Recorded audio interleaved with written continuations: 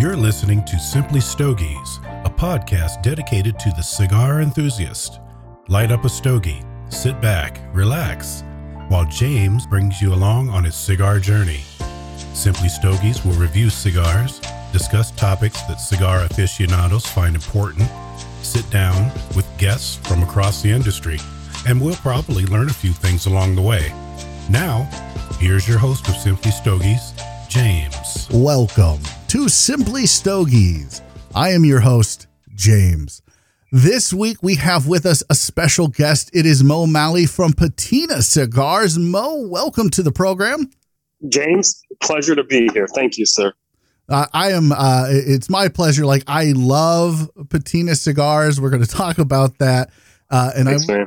We really want to find out more about you and your cigar journey and all of that. So I think this is going to be a fun conversation because off air, there's an Iowa connection here because yes. I'm in Iowa and you've done some sales in Iowa.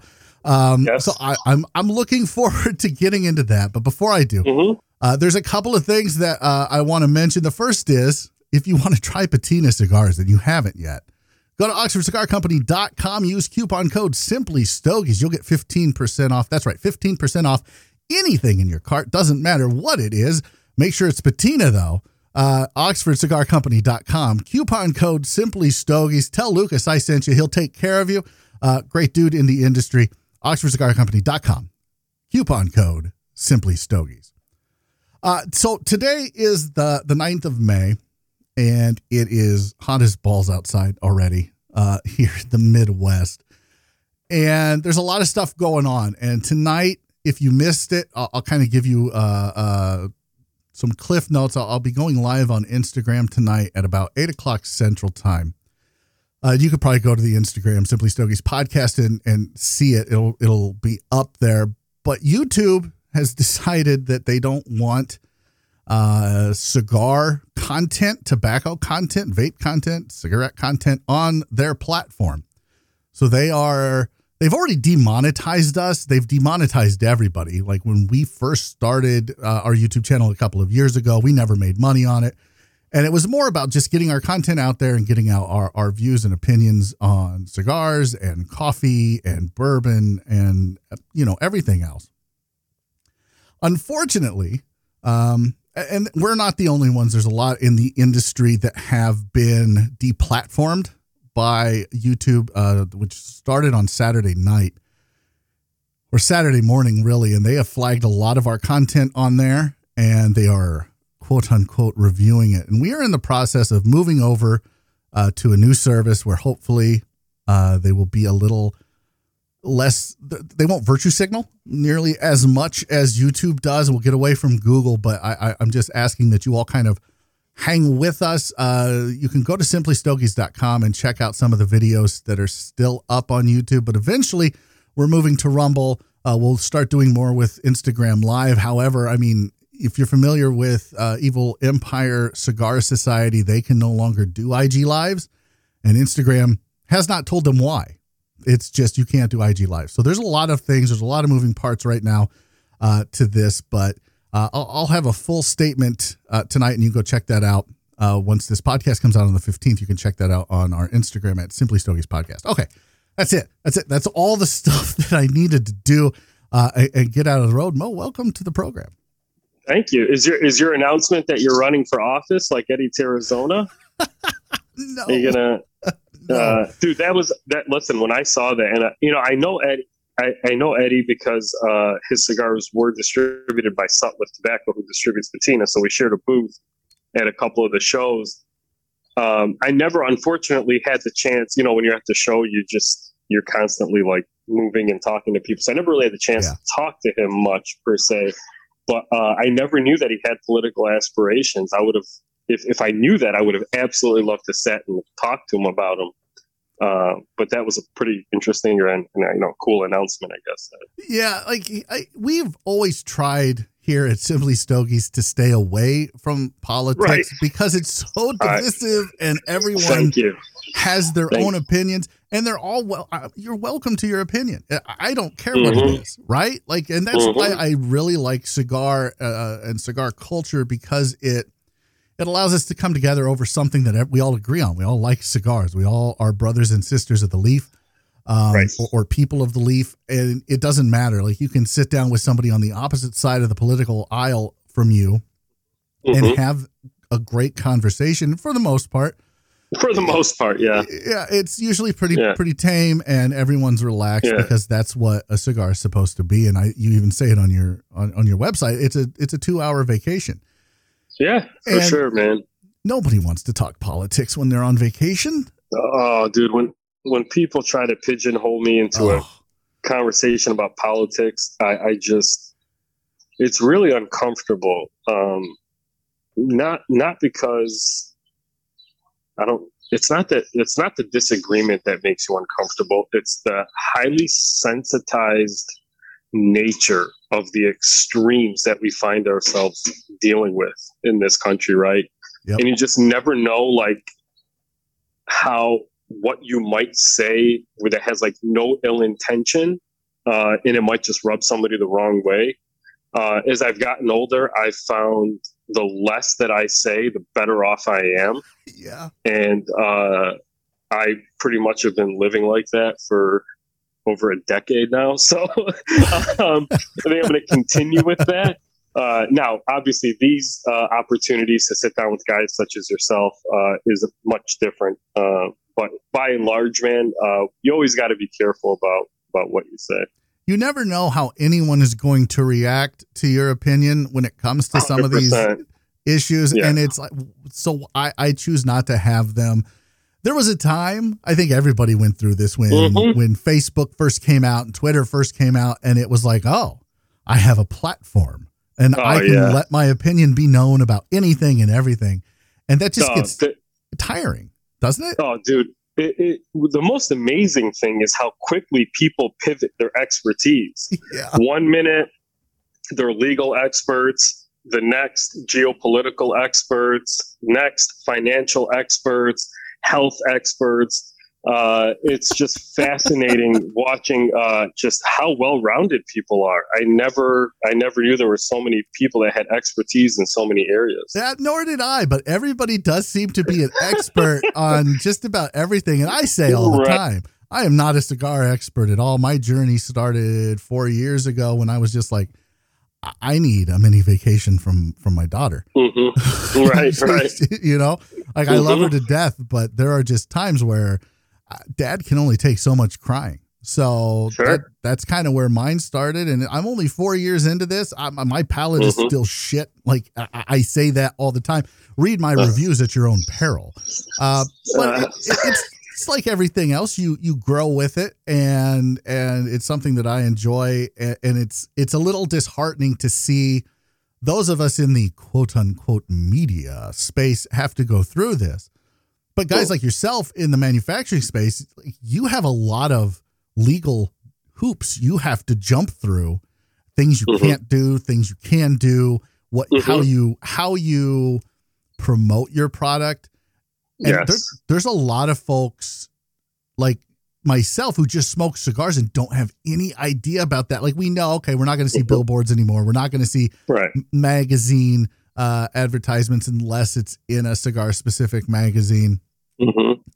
How does that, when you first jumped into this, and we'll backtrack here in just a second to get to how you got into it, but when you first got into this, was it a lot to learn? And did you ever just go, why have I decided to do this? Well, first, I don't care if I'm doing this for 50 years, you're always going to learn something. So you don't ever know everything. That's part of it. But dude, even in the 5 short years that Patina's been out, the amount of change that has happened is incredible. And just trying to pick your spots on where you're going to focus.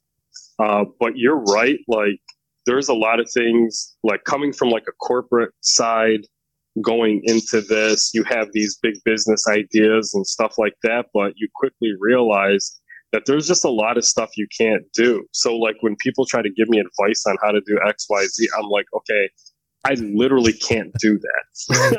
It's not that I don't want to. It's not that but I literally cannot. So you have to get creative with the way you do things. But no, man. I mean, I'm always learning. I had a pretty decent idea what I was getting myself into just because I had been podcasting. Did a cigar for my podcast, The Sultans of Smoke. Yes. And we can get into that.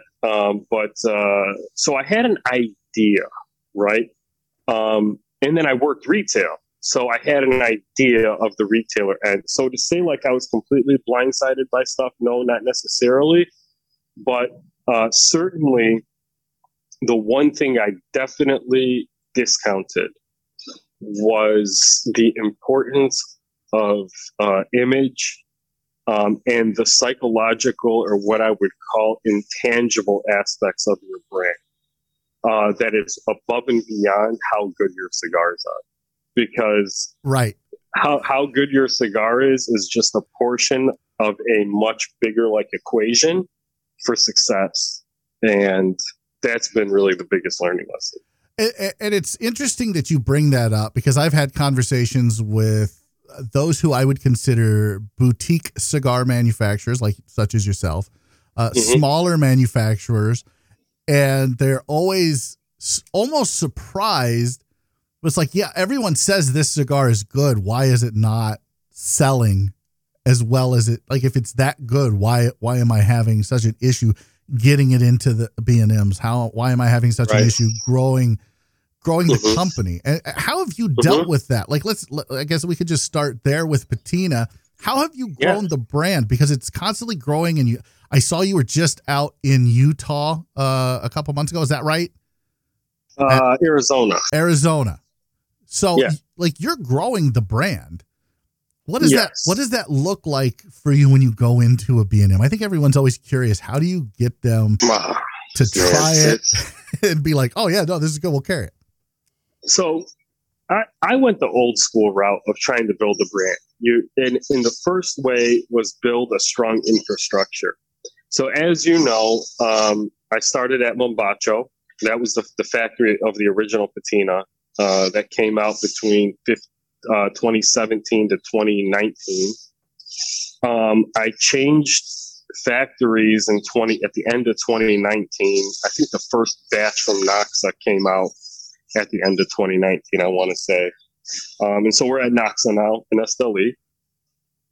I changed distributors, so now I'm distributed by Sutliff Tobacco, which any pipe smokers would know about, and stuff like that. So that's obviously a very big outfit. And then building my broker infrastructure.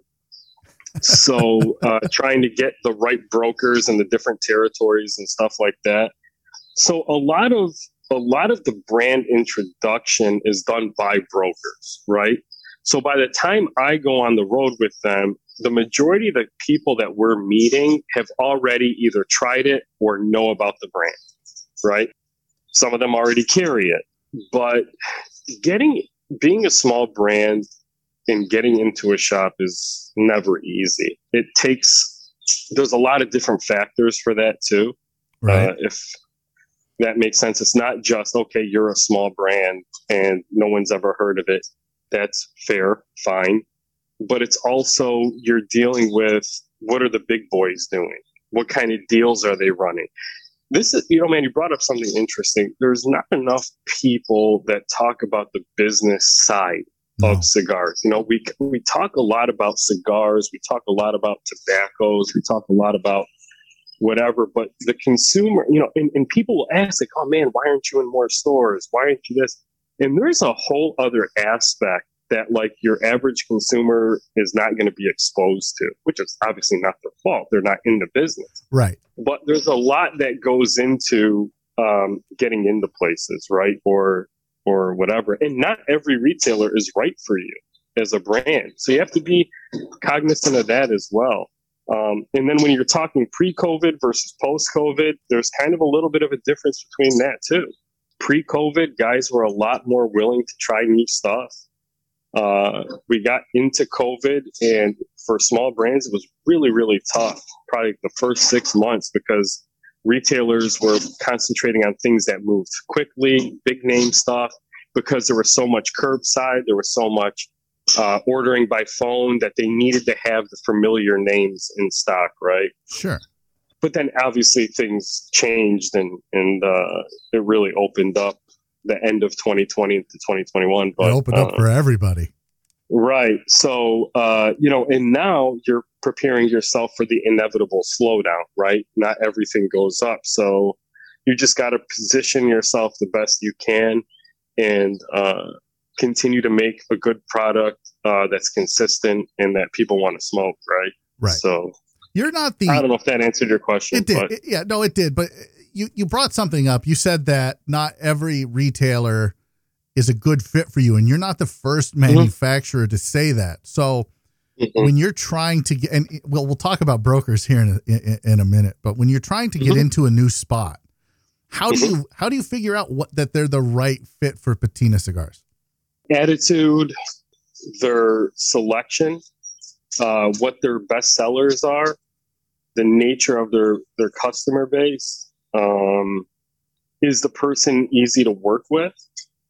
Right? Like, sure. I always tell people, like, I want working with Patina or whatever should be a joy. Like, when I say we're going to do something, we do it. Right. When we ship cigars, it's going to be, most of the time it's going to be the right shipment. You're going to get billed properly. You're going to get, I try to build value above and beyond just the cigars through that type of stuff, right? A business relationship. Yes, because the thought process, and it doesn't always work this way, but the thought process is if you're good to work with, people want to work with you, right? Right. Those are just some of the things that go into it. But, location of the shop, that's big too. Have you had issues with brokers? And I ask this because I'm going to paint with a very, very broad brush here. Mm-hmm. Most of the brokers that I have met, and not reps, there's a difference between a rep for a company and a broker. And I'll take just a second to explain that. As far as my understanding goes, is a broker will sell like a rep does, but for several different cigar manufacturers. That's fair. That's what a broker does. He's not held down to just one. A rep will represent one specific company. Mm-hmm. So these brokers, again, painting with a broad brush, will typically take the path of least resistance and sell. I think that's fair. Sell like the easier things to sell and not really push newer brands that they're carrying, newer manufacturers. Maybe they just don't think they'll make that decision that this isn't the right fit for a certain company. Have you run into any of that without pointing out specific people? First, there's always a difference between order takers and order makers, right? Yes. So if you want to get into repping or brokering and all you want to do is take orders, you're going to hit a wall in terms of growth, right? The guys that really seem to make it are the ones that are able to take brands that are maybe not as known or smaller and build them within their own portfolio, because that's what separates their making a living and living, right? Like, yep. It's brands like Patina that could put a person over the top. Like, you'll have your bigger brands in a portfolio that'll probably pay your bills, but you start developing a brand like Patina, now you're living a little bit, right? Exactly. You've got that disposable income that you didn't have before. Right. Yeah. So, because it's expensive and it's a brutal job, man. I want to make that very clear. It is a brutal living. It's a lot of no's, isn't it? It's a lot of no's, but not only that, man, it's a lot of time away from your family. You're eating like crap. You are on the road all the time. You're not teleporting anywhere. You drive there. Yep. So you're talking hours and hours on the road, hotels.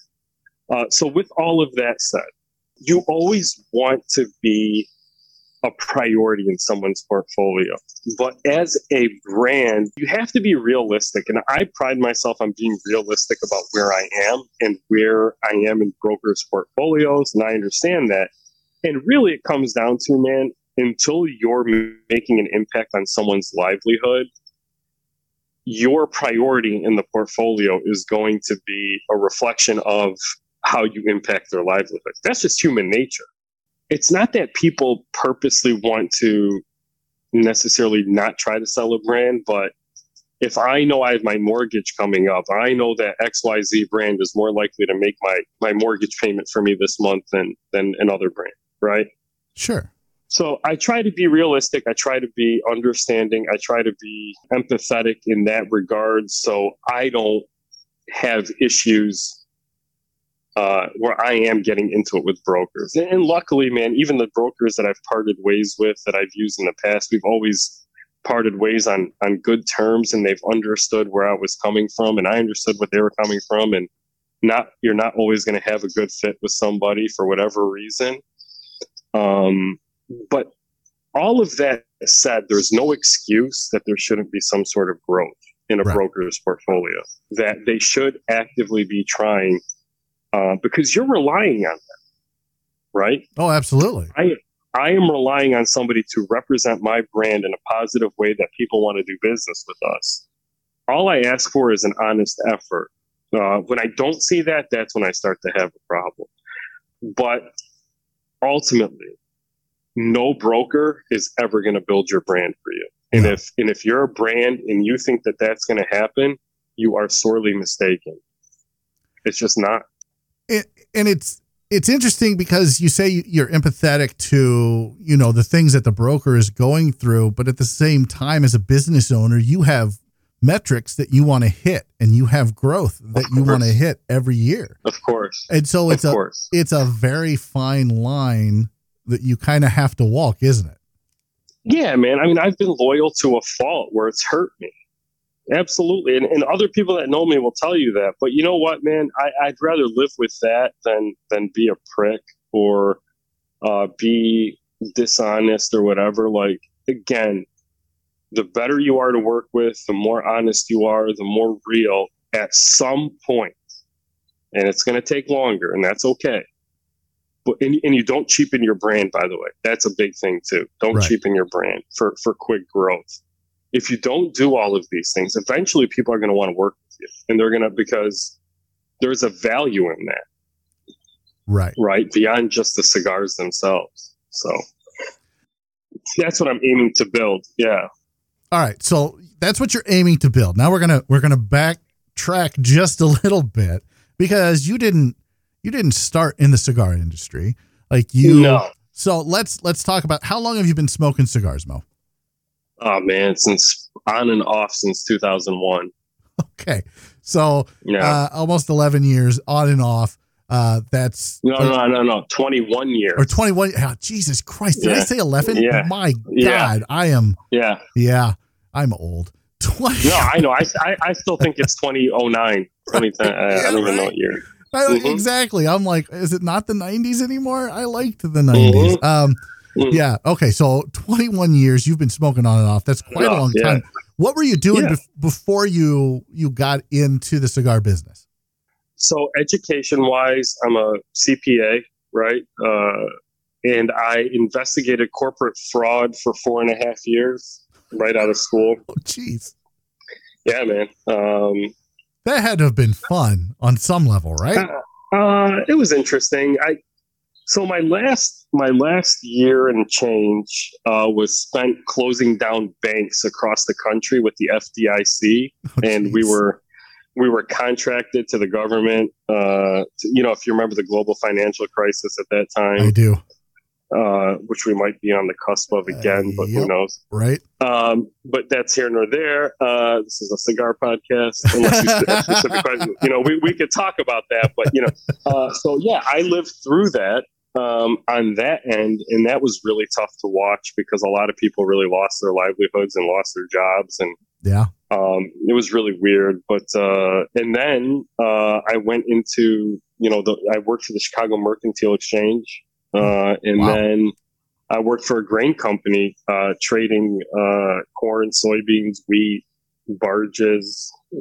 So I worked in the ag industry for about 4.5 years too. And that's where the Iowa connection comes into, because you were telling me you sold some corn to somewhere in Clinton, Iowa, which is like, I don't know. Clinton, Iowa. Yeah, man. We used to sell because it's a huge ADM processor, and we used to sell corn into there when that was the market. When they were bidding high. Yeah, no, my wife works in logistics for an agricultural company, and so she works with ADM all the time with on the rail and stuff like that. So yeah, that's we were a shuttle loader. Yeah, so we used to load trains or sell into processors or feed. Yeah, no, that's cool. That's cool because I understand exactly. If you live in the Midwest, you kind of have to understand agriculture just a little bit. Like you just have to have a basic understanding of kind of how things work. It's just how you grew up.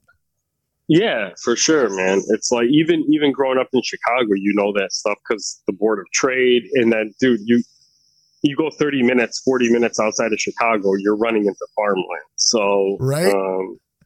So it's not like it's like this distant thing, right? Yeah, everyone always thinks that, it's a big city, you don't see farmland. It's not really how this works. Like it's all surrounded by farmland. Yes. Yeah, it's really weird. Not weird, but it's just, it's different, man. I mean, dude, we still have, there's a major corn processor called Ingredient, 25 minutes from my house, and you see trucks going down one of the, hopper bottoms from, like farms that are like, right. I don't know, 30 minutes from here, so it's wild, man.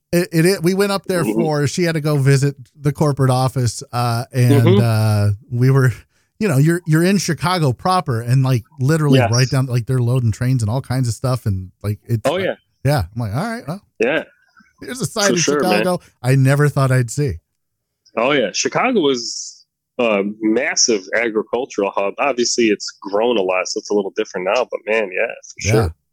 All right. So you smoked for 21 years, you've done all this stuff in agriculture, and you did some cool stuff with banks. I mean, probably not the greatest because of the timing, but right. It was terrible. Right. So what prompted you to say, you know what, I need to change, and I think I'm going to start blending cigars and make my own cigar company? Like what was that? So I moved to Tulsa when I originally started working in the grain industry and became friends with a buddy of mine named Drew.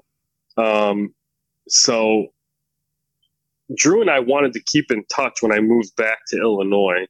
And so we started reviewing cigars, and it was called the Sultans of Smoke.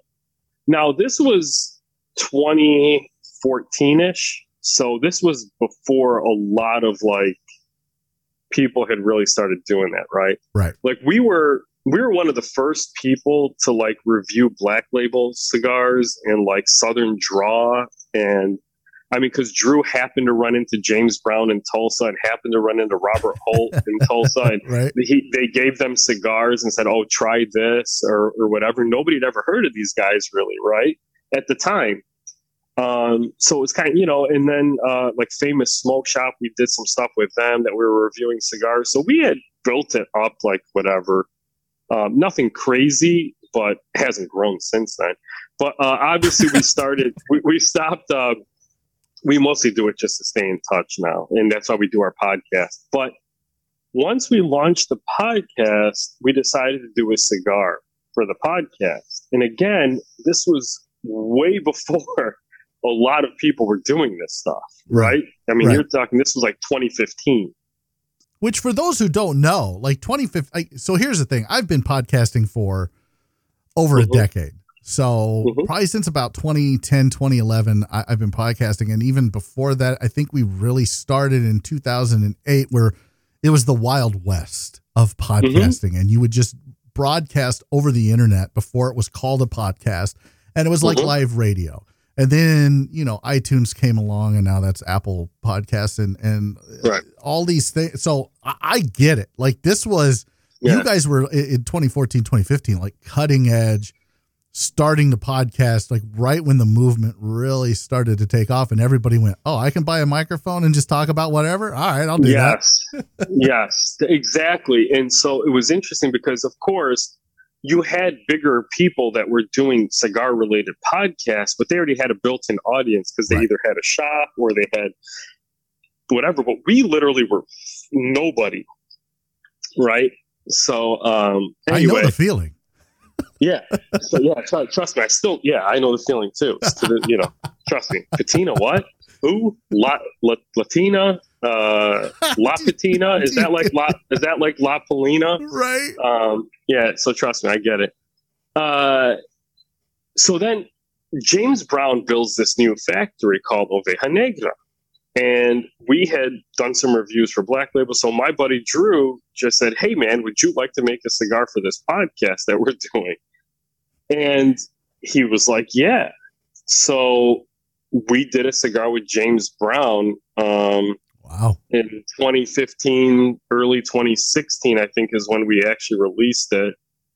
And, it didn't do anything, the cigar, right? But then if you remember, James Brown and Black Label started to really take off right around that time. Right. So as he got bigger and more popular, all of a sudden everybody wanted to try. Our cigars kind of became like a holy grail, if you will, within like the Black Label trading community, right? Yep.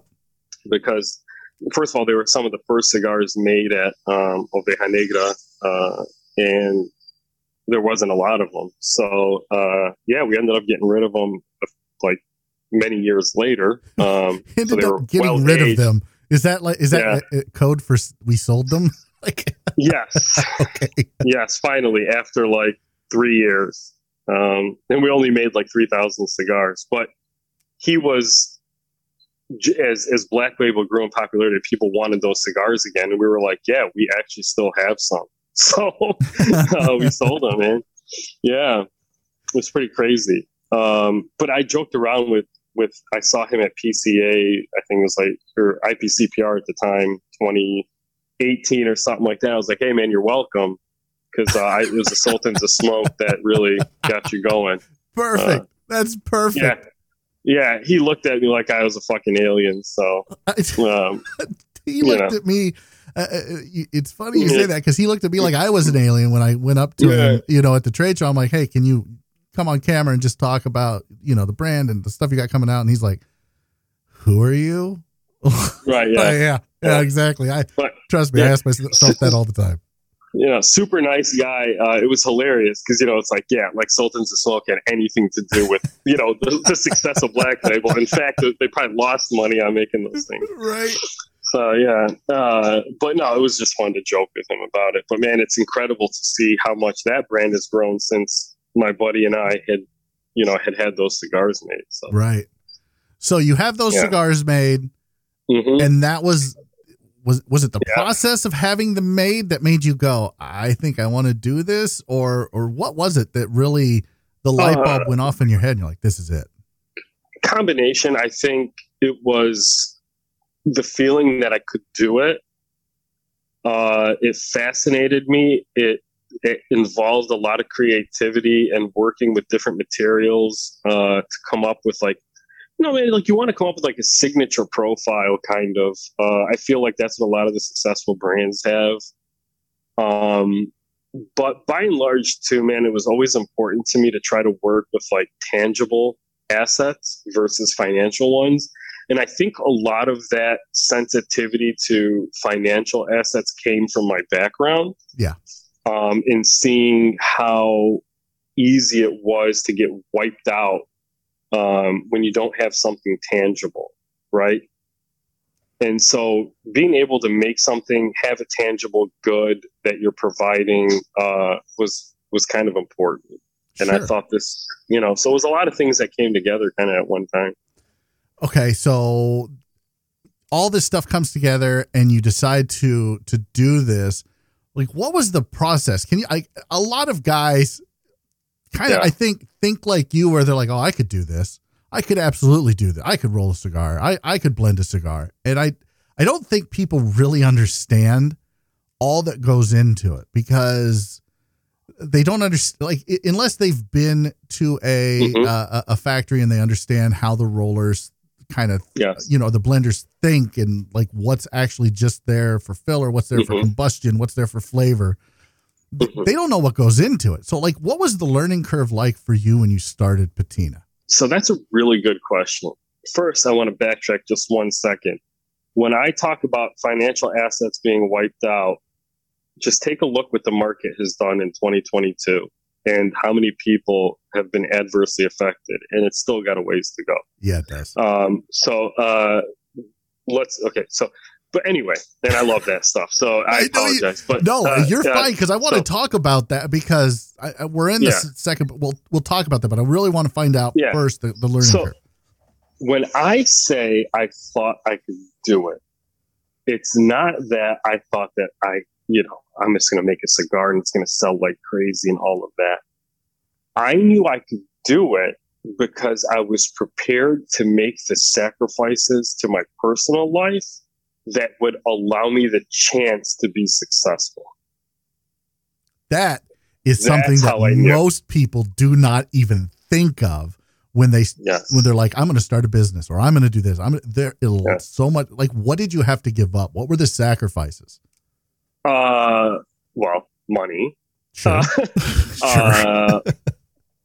Consistent income, having stuff, free time. Yeah. I wasn't married, so I thought that it was a decent time. I mean, if I was married, I probably never would have done it. I'll be honest. Yeah. But I was single. I knew that I don't live a lavish lifestyle. I've never been that way. So I knew I could handle the financial hardship that comes with it, because, and I've always said this, I think a lot of our industry kind of does a little bit of a disservice with the image that it portrays to the outer world, because there's, the big players make a lot of money, but guys like, Patina and some other, guys like, we're not killing it, man. Like, I don't know what people think. Let's just be honest. So, so knowing that I was willing to be okay with that is what made me think that I could do it. Wow. Not the other stuff that most people think that they. Right. I could blend a cigar. I could make it have this profile and whatnot. What was that learning curve like when you really started to get your hands dirty, so to speak? Yeah, man, still learning. I mean, it was, I don't know how to explain it, but it's a lot of trial and error. Yeah. And then you have to understand what stuff you gravitate towards yourself.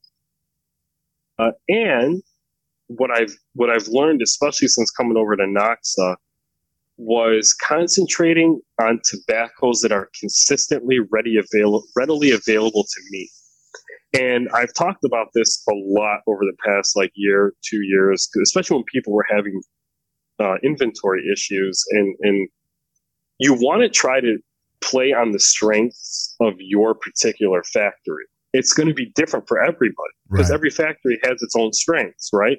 So I'm looking at it like, okay, what tobaccos can I get consistently that are of high quality, the highest quality, on a consistent basis, and not have to really worry about whatever? Because I'll get questions like, well, why don't you do like a Cameroon, or why don't you do XYZ? Or I was like, do you guys understand how hard that stuff is to get? Right. Like, and especially on a consistent basis. And then can you even make a cigar that's cost effective that people would actually buy? Like, another thing is, oh man, you got to make a Lancero. For the 2% of people that smoke a Lancero, have you ever worked retail? You know that stuff just sits on your shelf. Outside of a few shops do great with Lanceros, but by and large, no. Isn't that funny?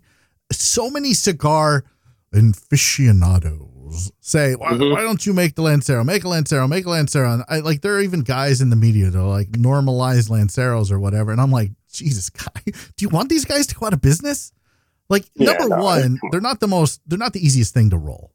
Right? They're just not. It's a specialized roller that typically has to do the Lanceros, right? And then, so you've got that. They're hard to roll to begin with, and then nobody buys it. Everyone's like, make a Lancero, and then nobody buys them. Like you said, they just sit there. For what? For what? To collect dust? Right. Like, I got the rest of patina to do that. that is objectively not true. No, I know. No, I'm kidding. Like, here's the thing, man. Like, I kind of want to get it. Is this why it took you until 2020 to come out with the Maduro? Yeah, bro. Are you kidding me? Why am I going to listen, man? You're at a point where all you're going to do with coming out with a new line is cannibalize the people that are already buying your stuff. Yep. You have to come out with stuff when the market is asking you for it. Like, hey, Mo, all right, it's been 3 years. It's about time. Okay. Right? You got it. Let's go. And also, you know what, man, I was doing a lot of events. I was doing, you don't have a Maduro. You don't have a Maduro. So it was time. But also you have to remember, the Maduro got delayed because I switched factories. I'd been working on it at Mombacho, and then when I switched factories, I had to start over. Jesus. You know, by and large. So, well, yeah, because it's different tobacco, right? So you're trying to recreate. Yeah, and there was also a lot of dynamics within tobacco availability that changed from when I started working on it to when we finished it, right? Yep. So that was part of it too. Let me ask you this, because you just said a lot of things changed in the availability of the tobacco. And this is where I kind of want to get into a little bit of the financial stuff with you, because so we're in the second boom, right? That's what everybody's calling it. We're in the second cigar boom, and things are going great, and more imports than ever last year, this, that, and the other. And that's all fine and dandy, because everyone kind of thought at the beginning of the pandemic, you kind of alluded to it, where people were like, especially the B&Ms were like, we don't know how this is going to go.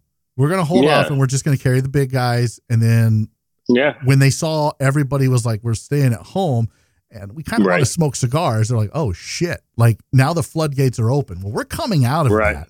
And economically, we're coming out of that, where we were like, you know, you look at it in 2020 and 2021 and you're like, why was the economy so good? And now you're looking at it going, oh yeah, okay, it really wasn't. We're just catching up now. So, well, dude, we can get into that if you want. You have to blend to what you have available. And with all of these new manufacturers coming in, and it's the second cigar boom, so you're seeing all these smaller ones pop up. How is that affecting your availability of the tobacco that you use? Luckily for me, it doesn't. But it does in a lot of other aspects. And you know, the limited edition craze that has happened the last couple of years has been really great. Look, when that stuff happens, it doesn't affect Romeo and Juliet. It doesn't affect Monte Cristo. It affects guys like me. Okay. Now, there's nothing wrong with doing that stuff. People are in this to make money, right? No matter how much, people are here to make a living. So I can't fault them for that. People are going to do what the consumer rewards. The consumer was rewarding rarity, right? Limited edition, stuff like that. So why wouldn't people do that? Now, I chose not to. Okay, I chose not to partake. But a lot of people intelligently did, and they were very successful at it. I do believe that limited edition nature is on its last legs. I think it's getting close to, because a lot of retailers are getting stuck with it right now. Yep. So I'm not sure how much legs it has left. Plus, you have a consumer that is dealing with, at this point, 8% inflation, probably going to get a little bit worse. Yep. Granted, our industry typically is somewhat resistant to economic downturns, but not completely. So it's going to be interesting to see how things play out. But I think that, and when I say that I didn't get into the limited edition stuff, not because I didn't think we could, or I didn't want to, or whatever, but I'm still trying to build my core out. I'm not at that point to start making, all of this stuff.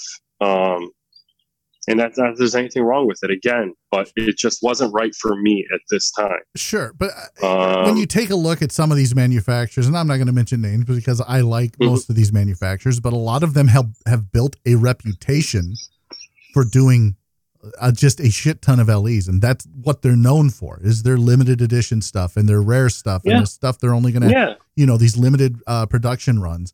When when it's on its last leg, and it's kind of, and I feel the same way, that it's going to be on its way out, will these manufacturers survive? Like that? Oh yeah, they will. They'll just, they'll read, they'll figure it out.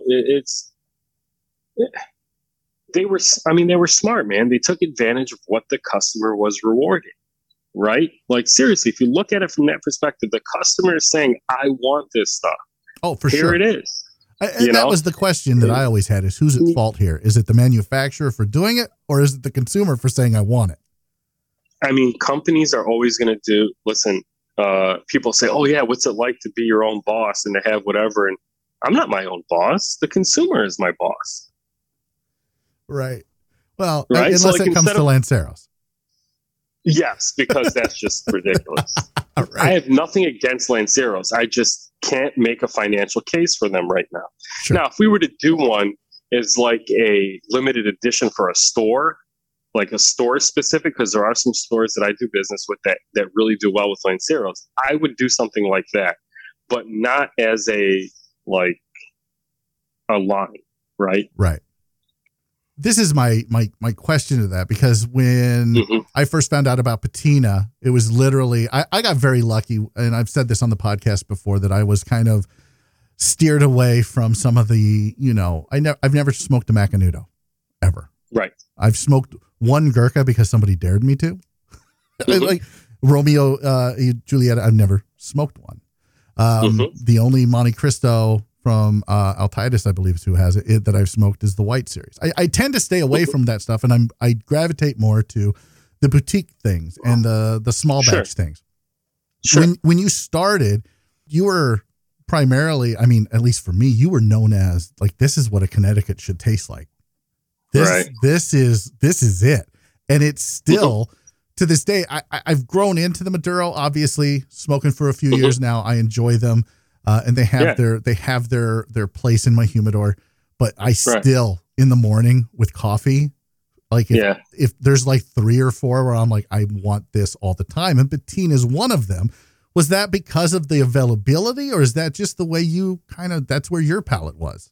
If you look at brands that really, really do well, and outside of Padron, who didn't introduce a Connecticut until much later. Right. But too much criticism, by the way, like that. Yeah, because their customer base is a little different. They enjoy that profile of the whatever. So, But listen, they needed it because that upper premium that you're going to be in with Davidoff and all of that. It was good that they came out with a milder offering, right? But regardless of what people perceive, and again, what you see online for cigars and what you see on a brick and mortar level and in reality are much different. You have to have a solid, mild cigar. Yeah. And when I say solid, I mean really good. I think that's extremely important. So, but I knew that when we were making that cigar that I couldn't smoke just a regular Connecticut like that had no flavor or whatever. So we just, we just added a little kick to it. And I was lucky because I was getting in the industry right at the time when Connecticut started to change. And so we ended up being on the forefront of that trend, right? Yep. Now that is a trend that ended up staying, because if you look at it, the majority of people now that like Connecticut's with a little bit more to them. But we have to be very, very careful that we don't chase every trend. Not every trend stays. There are some that do. That I believe is one of them that has. But and I always say that like Patina can never be uncool because it was never cool to begin with, right? Like, you know what I mean? You're just like, okay, yeah, that's good, and it's good no matter when. You know what I mean? Like, oh, it's not good for this, and this. just good. It is good. And that's kind of what you want, like I never want to be the most popular because, it's like, there's only one way to go when you're the most popular. Yes, exactly. So, and honestly, it's the journey, isn't it? It's the struggle and it's the finding the growth and finding what works and finding what doesn't. And honestly, like I said, there's 4 or 5 Connecticut shade, cigars that but Patina is in that top 5, probably in the top 3, possibly in the top 2, where I would just be like, this one, like I want this one. And it's different. And it's funny when you talk to older guys, right? Cause it's different than what it used to be. Cause the guys who have been in the cigar, the cigar culture for 20 plus years go, Connecticut's, it just tastes like cardboard. There's nothing to it. There's no, and it's like, you understand why they feel that way? I absolutely do. Because that's what they've known. Yeah. Cause you can go smoke. And I just recently did this, for a Cigars and Coffee where I smoked a Monte Cristo White series, something that I really enjoyed when I first started. Yeah. And I'm like, this is objectively not good. Like there's there's nothing here. It is like smoking cardboard. Like it got a little bit better in the final third. And I'm just like, you can't go back again. But when you pick up a Patina, it's not overly, it doesn't give you that big kick that you're going to get from a Maduro, obviously, but it has enough interesting flavors. It keeps you, it keeps you focused on what you're smoking for the entire cigar, and it's beautiful. And I love it. And I'm not just saying that because you're here. If you go look at my Instagram, you can see when I smoke it, I'm smoking a fucking Patina. Like this is the best. Like, go check these guys out. It's really, I appreciate it. Really good. Yeah, I'm going to be honest with you. I've never smoked the Monty White, so I can't speak to as to how that smokes. And it's nothing against, that I just haven't. I really wasn't into Connecticut's until we did one. And yeah, dude, it had to be a Connecticut that I would smoke myself. And I smoke it all the time, especially the Churchill. So yes. What's your Vitola of choice? It depends. So like the Maduro blend, for example, which I'm smoking a Maduro right now. I'm smoking the Oxidation, which is the 6x56. The Maduro blend is based on this Vitola. So when it comes to the Maduro, this is the Vitola that I like to smoke the most of. Habano, typically the 6x52, which I call bronze. That's the Toro. In Connecticut, it's mostly Churchill. It's the 7x49, which is called Artifact. Yes. So yeah, those are like the ones, but I will tell you, and this is a little known fact, because most people, just shy away from the 6x56.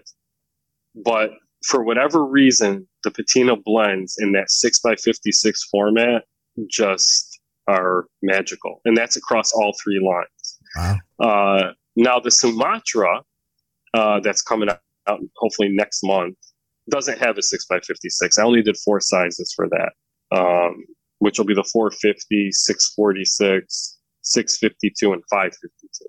Because I just don't see a lot of Sumatra smokers going to a 6x56. If I'm wrong, we'll come out with it, but I just don't see it. I am a sucker for a Sumatra wrapper.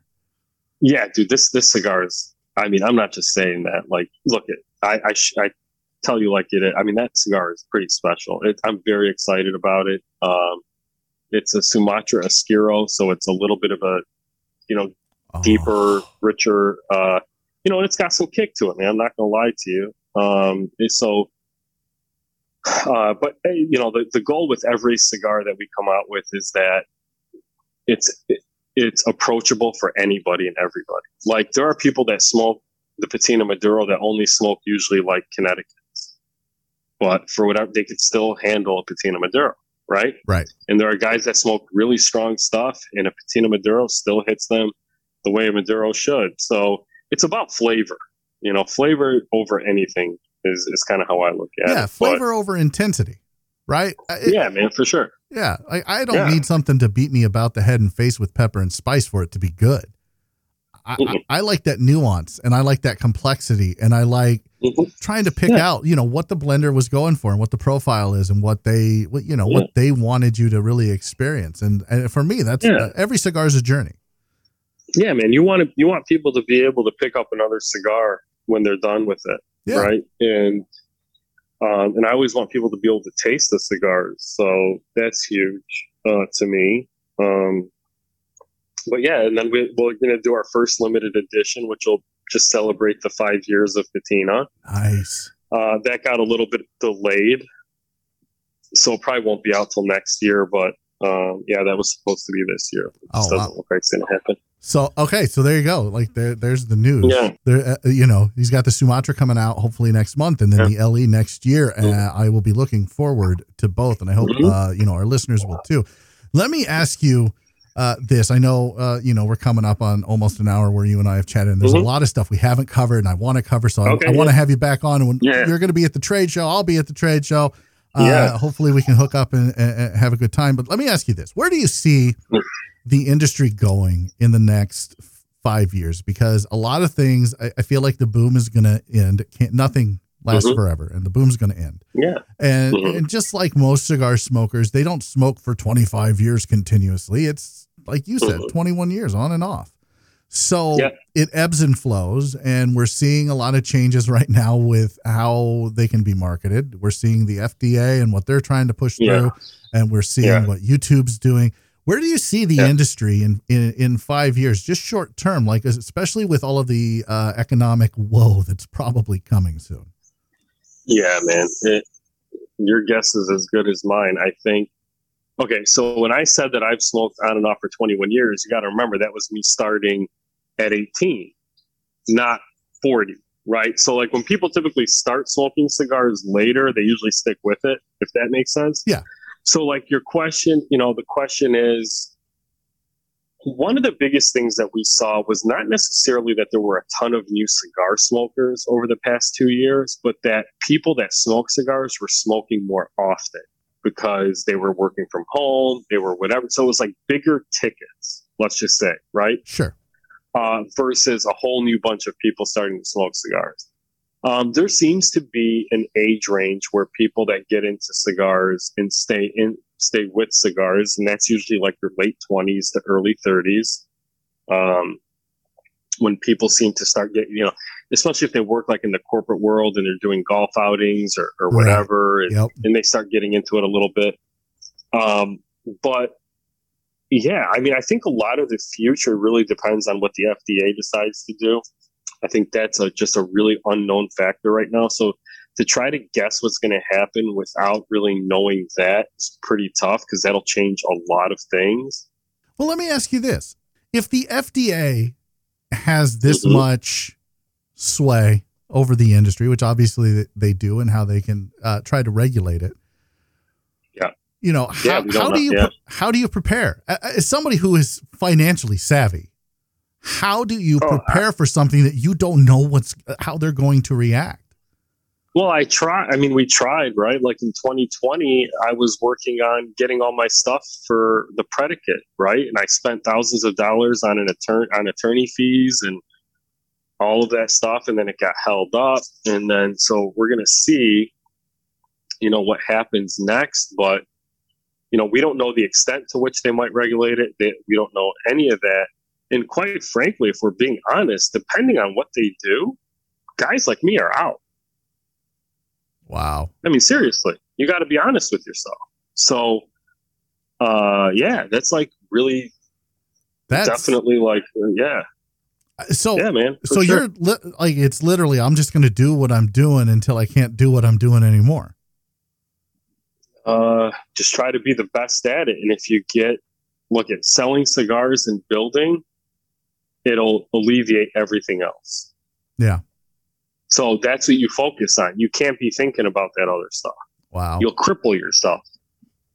Well, so you just got to keep pushing forward. And the bigger I get between now and whenever they decide to regulate will determine how well I could weather whatever they come out with. Yeah. Right. So I think that's kind of how I look at it. So where do you see Patina in 5 years? Short term, Like, what are you coming out with more wrappers, or more core blends? I know you've got the 1LE next year. Are you going to maybe look at a Lancero? What's 5 years for Patina? Gonna continue just building out the way I've been doing it, man. I'm not gonna, like, any cigar that come out with has to be an addition, not a cannibalization, right? Yep. So, like, if I came out with like 5 cigars over the next year, all I'm doing is taking away from what I am already selling. I mean, it'll just shift, right? I don't really see that it would. The point is to build the brand to mean something. And when it means something to people, it's beyond just the cigar. It's taking pride when you have that band in your hand. It means something. It says something, because no matter how much people try not to admit it, we are all guilty of we like to smoke cigars that make us feel a certain way. Right. And that's what you want to get to, because it's more than just the cigars. You want to have great cigars that mean something, because a lot of people have great cigars, and until they mean something to the consumers that are smoking them, it's going to be really hard to grow. Like, your brand has to represent something to people. Absolutely. What do you want your brand to represent to people? If, like, someone's listening to this that has never tried a Patina cigar, which, first, shame on you. But if there's somebody listening that hasn't had the opportunity to have one in their hand, what would you say to them? That you could be yourself and still be successful, and you don't always have to sell yourself out. Awesome. That's what I want. I want people to just think, like, I'm smoking a small brand that not a lot of people know, and the fact that I'm smoking this small brand that's such a great cigar, I know.